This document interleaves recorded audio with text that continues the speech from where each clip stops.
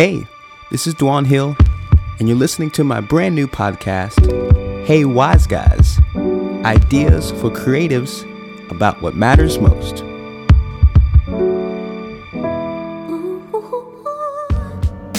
Well, welcome back, everybody, to this final episode of Season 1, Choose Your Adventure. This season has been so much fun for me as I've explored how to make great decisions as a creative person. We talked about marriage, we talked about relationships, we talked about our jobs and employment. And in this last episode, I'm going to talk about the impact of a creative and the one thing that every person, every creative wants. But don't worry, even though this is the final episode of Season 1, I'll be back very soon with Season 2 with some brand new topics that I'll know you'll be interested and excited to hear about. And in the meantime, there are some great resources online at dwanhill.com, including a brand new video called 3 Creative Sparks for Stress-Free Decisions that I think you're really going to enjoy and learn a lot from. So go to dwanhill.com and get the new video, 3 Creative Sparks for Stress-Free Decisions. And let's jump into this podcast. Okay, so over the past season of episodes, it's been really helpful for me to talk about my story and to share some insights that I've learned from some hard situations and some victories and some celebrations that I've experienced. And I hope you've been able to grow from those and apply some of those principles and ideas to your life and to your relationships and to your job and to your faith. But in this final episode of this season, I wanted to end on a different note. You know, we live in a time and a season where there are a lot of hurting people. There are a lot of people who are facing some of the worst times of their lives, either because of sickness or the loss of a loved one or an addiction or ridicule or bullying or attractions that they can't understand. And I think it's so important for us to address those things and to be honest about those things and to bring those things to the forefront of our attention, because it is true that if we hide those things in the dark, if we ignore the problems that we face, if we bury these challenges in a closet, locked up and never to be seen again, or we think are locked up and never to be seen again, they only emerge later, usually as bigger and worse problems. So I do think it's important for us to address the challenges we face in all the areas of our lives.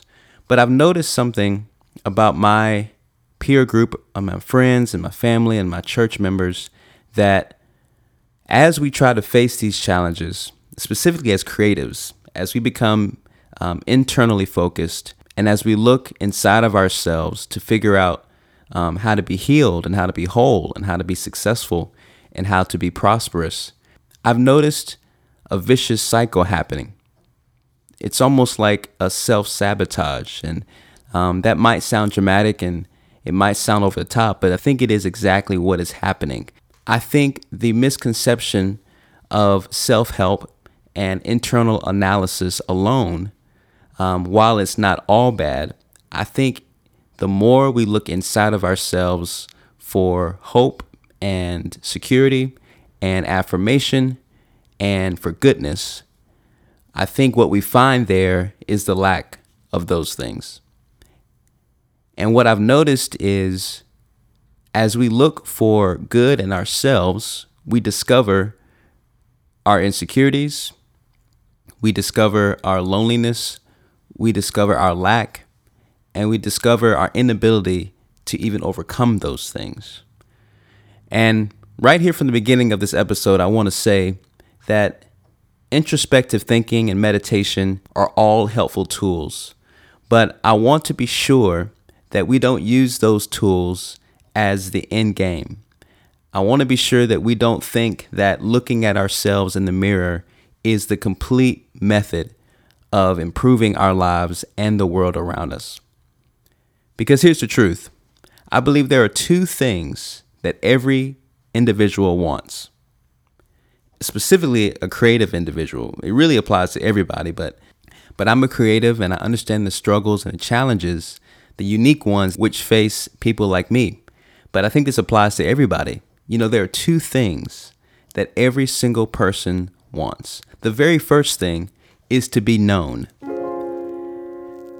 Loneliness is a giant in our culture. Resentment and unforgiveness and isolation culminate in suicidal thoughts, and even those thoughts turning into suicidal actions. It is because many people are walking around appearing to be well and whole, but on the inside are full of darkness and sadness. And I think one of the problems is we don't believe that anyone fully understands us. And let me tell you, that is a common statement among creative people. We are the most misunderstood people in the entire world, or so we think.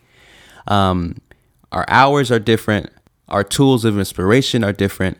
Our outlooks on life are different. Our relationships function differently. And it's great that we have a different outlook on life. And it's great that we look at relationships differently. But I think the result is when those outlooks are not like those around us, we feel rejected, alone, and unknown. And the isolation of that feeling, the lowness of that state, to believe that you have something to offer, but not feel affirmed in that gift or not feel affirmed in that identity, is a really low place for a lot of people. And we could talk this whole episode, this whole season, even this whole podcast about how to live your life believing you are known and loved, first of all, by God, and second of all, by the people around you, and to even accept yourself as someone who has value in this world. But I want to focus on the second thing that every person wants, every creative wants, because I was talking to a friend the other day, and we were talking back and forth about what it means to have joy and what it means to have a fulfilling life and what it means to create things that live beyond your lifespan. That's my hope. That's my goal. It's not just to make it through the years that I have here, but to establish and to build something that is a legacy for generations to come. How do you do that? How do you set something up that is strong enough to stand the test of time? And I think the answer is found in this second desire. You know, when we are so internally focused, I believe we forget one of the main reasons we are alive, and that is to be fruitful.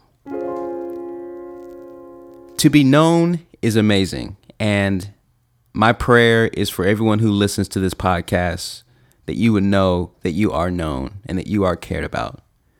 But as soon as that revelation hits your heart, I want you to continue to believe that there's even more for you to receive. And the second thing that everybody wants is to be fruitful. And that could be packaged in so many ways. Fruitfulness could be a successful marriage. Fruitfulness can be a successful business. Fruitfulness can be a healthy body. Fruitfulness can be a legacy in your creative art. But I do believe without this second component, even to be known doesn't guarantee fulfillment and satisfaction in this life. It is when you are multiplying. It is when you are fruitful. It is when you are leaving a legacy that you really tap into the fullness of what it means to be human. You know, in the Bible, in Scripture, we read from the very beginning that of all the things that God could have commissioned his creation, his people, humans to do, his commission was to be fruitful and to multiply. What a powerful invitation. What a powerful mandate. What a powerful commandment and commission to not only live a life that is satisfied with your current circumstance, but to live a life that was multiplying the joy and the peace that you experience to other people. In fact, I believe one of the secrets of a faith-filled, fruitful life is fruitfulness. Because here is what is happening. So many of us are so focused on ourselves and so focused on our real, legitimate problems that we overlook and we forget about how important it is to reach out and help someone else. And I would even suggest and argue that much of our joy, much of our satisfaction is actually hidden in helping someone else. What if I told you that the next step to a joy-filled life, the next step to a peace-filled marriage, the next step to a loving workplace is in what you give? I know it's countercultural. I know it goes against a lot of the advice that's happening today, which sounds a lot like focus on yourself, improve yourself, make yourself better, which I believe that is God's heart, is for us to be the best people that we can be. But I believe the secret of the Christian faith specifically is that we gain more ground more quickly the more we allow the love of God inside of us to flow out to other people. So let me say this again. Your greatest satisfaction will be witnessing someone else grow because of what God is doing inside of you. Your creativity, the inspiration that's flowing through you, could be the catalyst that brings someone else out of a dark, sad, depressed place. Your testimony of a healthy, loving marriage could be the catalyst that saves that young or old couple from ending their marriage. So in this episode, I want to talk about the cultivation of others and not so much about the validation of self. While I believe that validation is great and identifying your identity in Christ is the primary thing, I want to focus in this episode on what it looks like to build a garden in someone else. What does it look like to plant a seed of joy and hope and peace in someone else's life through your creativity? Because I believe that the impact and the purpose and the satisfaction that you're looking for will actually be found in how your creativity will be a blessing to someone else. So let's do this. First of all, I want to give you the secret to impactful creativity. And here it is. Connectivity is the secret of impactful creativity. I'll say that again. Connectivity is the secret to impactful creativity. And here's what I mean by that. Very few creatives write a song or paint a picture or plan an event hoping that no one sees it. Now, maybe because of insecurity, you don't want people to see it. But if you were honest with yourself and you knew that it would be a success and you knew that it would be helpful for other people, I can almost guarantee that you would gladly let your art leave your computer or your closet or your bedroom or your studio, and you would gladly share it with other people because you knew it had purpose and that it had wings to do things more than what you could do. And I believe what we're looking for, what we're searching for in the art that we create is the connection to other people. And not just a connection, but a connection and a spark that inspires improvement, that inspires amelioration, the betterment of someone else's life. And many of us are shortchanging our creative process because we don't allow the opportunity for our art to make a connection with other people. Again, maybe it's because we're insecure, maybe because we're afraid, maybe because we're not confident about the gifts and the creativity and the inspiration that we have. But let this episode be an encouragement to you that without connecting your art to other people, it's going to be very difficult for you to continue to be a creative person. So inquisitive minds would ask, well, Dwan, how do I create connectivity? How do I connect with an audience? How do I reach out to someone and believe that my story or my art will actually be effective for them? So I want to give you 3 ways to build connectivity. First of all, a creative must have honesty. Honesty is so important because now, and really at any time, and in every time, in every space, dishonesty and distrust and inauthenticity is the quickest and the surest way to not connect to somebody. Most people can spot disgenuine work and disgenuine art very, very quickly. We are sensitive to honesty, and we want to believe that the person that is talking to us, the person that is sharing information with us, the person that we open our hearts to is someone we can trust and someone that is honestly sharing from a true, authentic experience. And so make sure that no matter what art you participate in, you are participating from an honest place. Don't try to fabricate something that you don't have. Don't try to create a story that does not exist. I guarantee you, if you are able to receive the revelation of being known, if you believe that God has given you an identity and a story and a creative gift, you can rest assured that your honest contribution to the world is exactly what we need. We don't need half of that contribution. We don't need a modified version of it. We need the honest, purified, faithful contribution of your creativity, because that is what people are longing to hear. Secondly, the creative must have clarity. It's one thing to be honest about what you're saying. It's another thing to be able to clearly communicate what you're saying.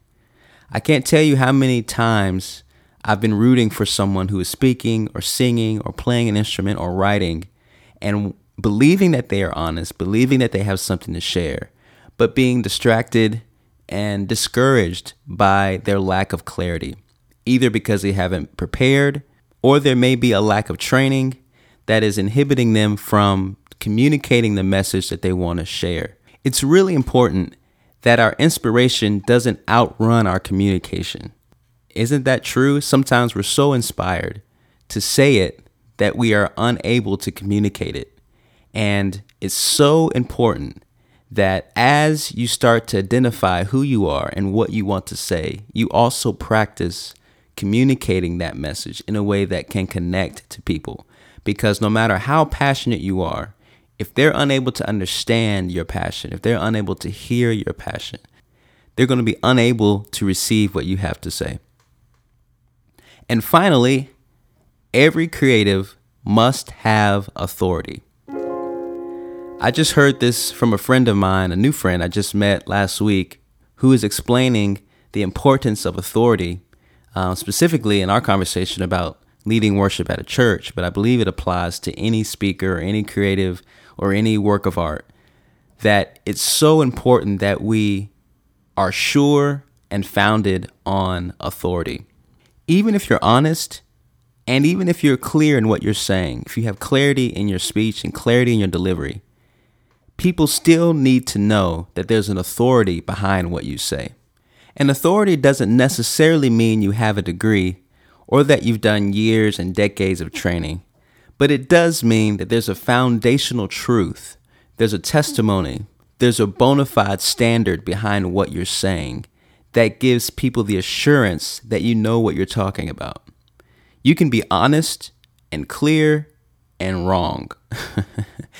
Because in our time, in our day, so many people base their situations on their experience.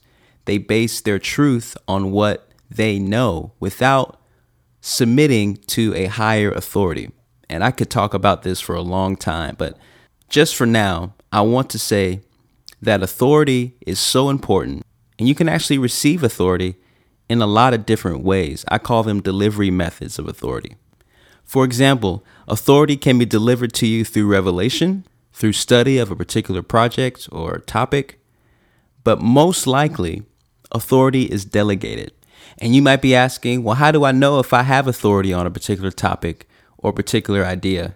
And there are demonstration methods. Just like there are delivery methods of authority, I believe there are demonstration methods. For example, words of wisdom, actions of power, consistent character, obedience to a standard.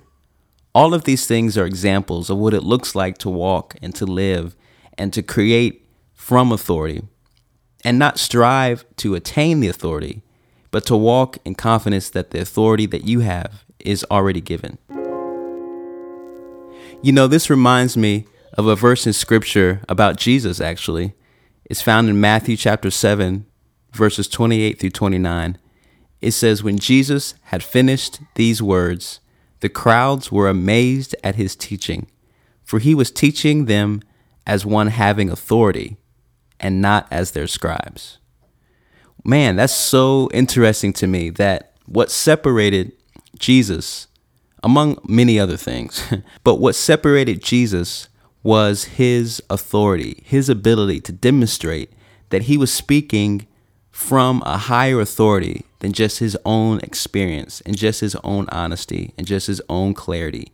He was able to access an authority that resulted in the demonstration of power, that resulted in the demonstration and the speaking of wise words, that resulted in consistent character, and resulted in obedience to a higher standard.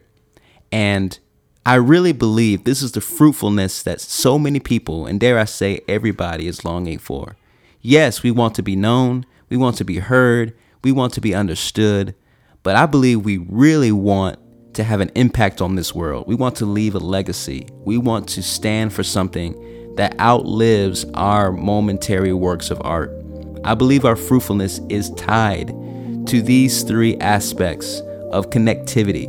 Connectivity is based on honesty, clarity, and authority.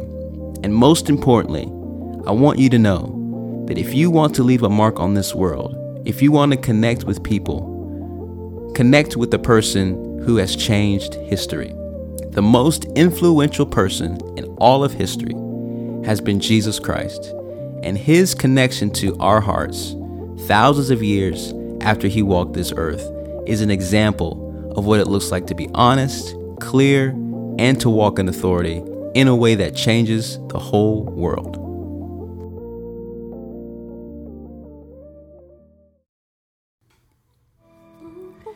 Well, I cannot believe we have completed the very first season of this podcast called Choose Your Adventure.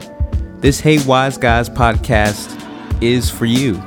It's for all of us to learn and grow in our faith, in our relationships, and in our creativity, and to really dive into the ideas that matter the most. So, before you go, I want you to be sure that you visit dwanhill.com/creative, because there's a brand new video there called 3 Creative Sparks for Stress-Free Decisions. And it's a great way to digest some content while you wait for season 2. I guarantee season 2 is coming, but in the meantime, enjoy the resources over at dwanhill.com. And I'll see you guys next time. Bless you.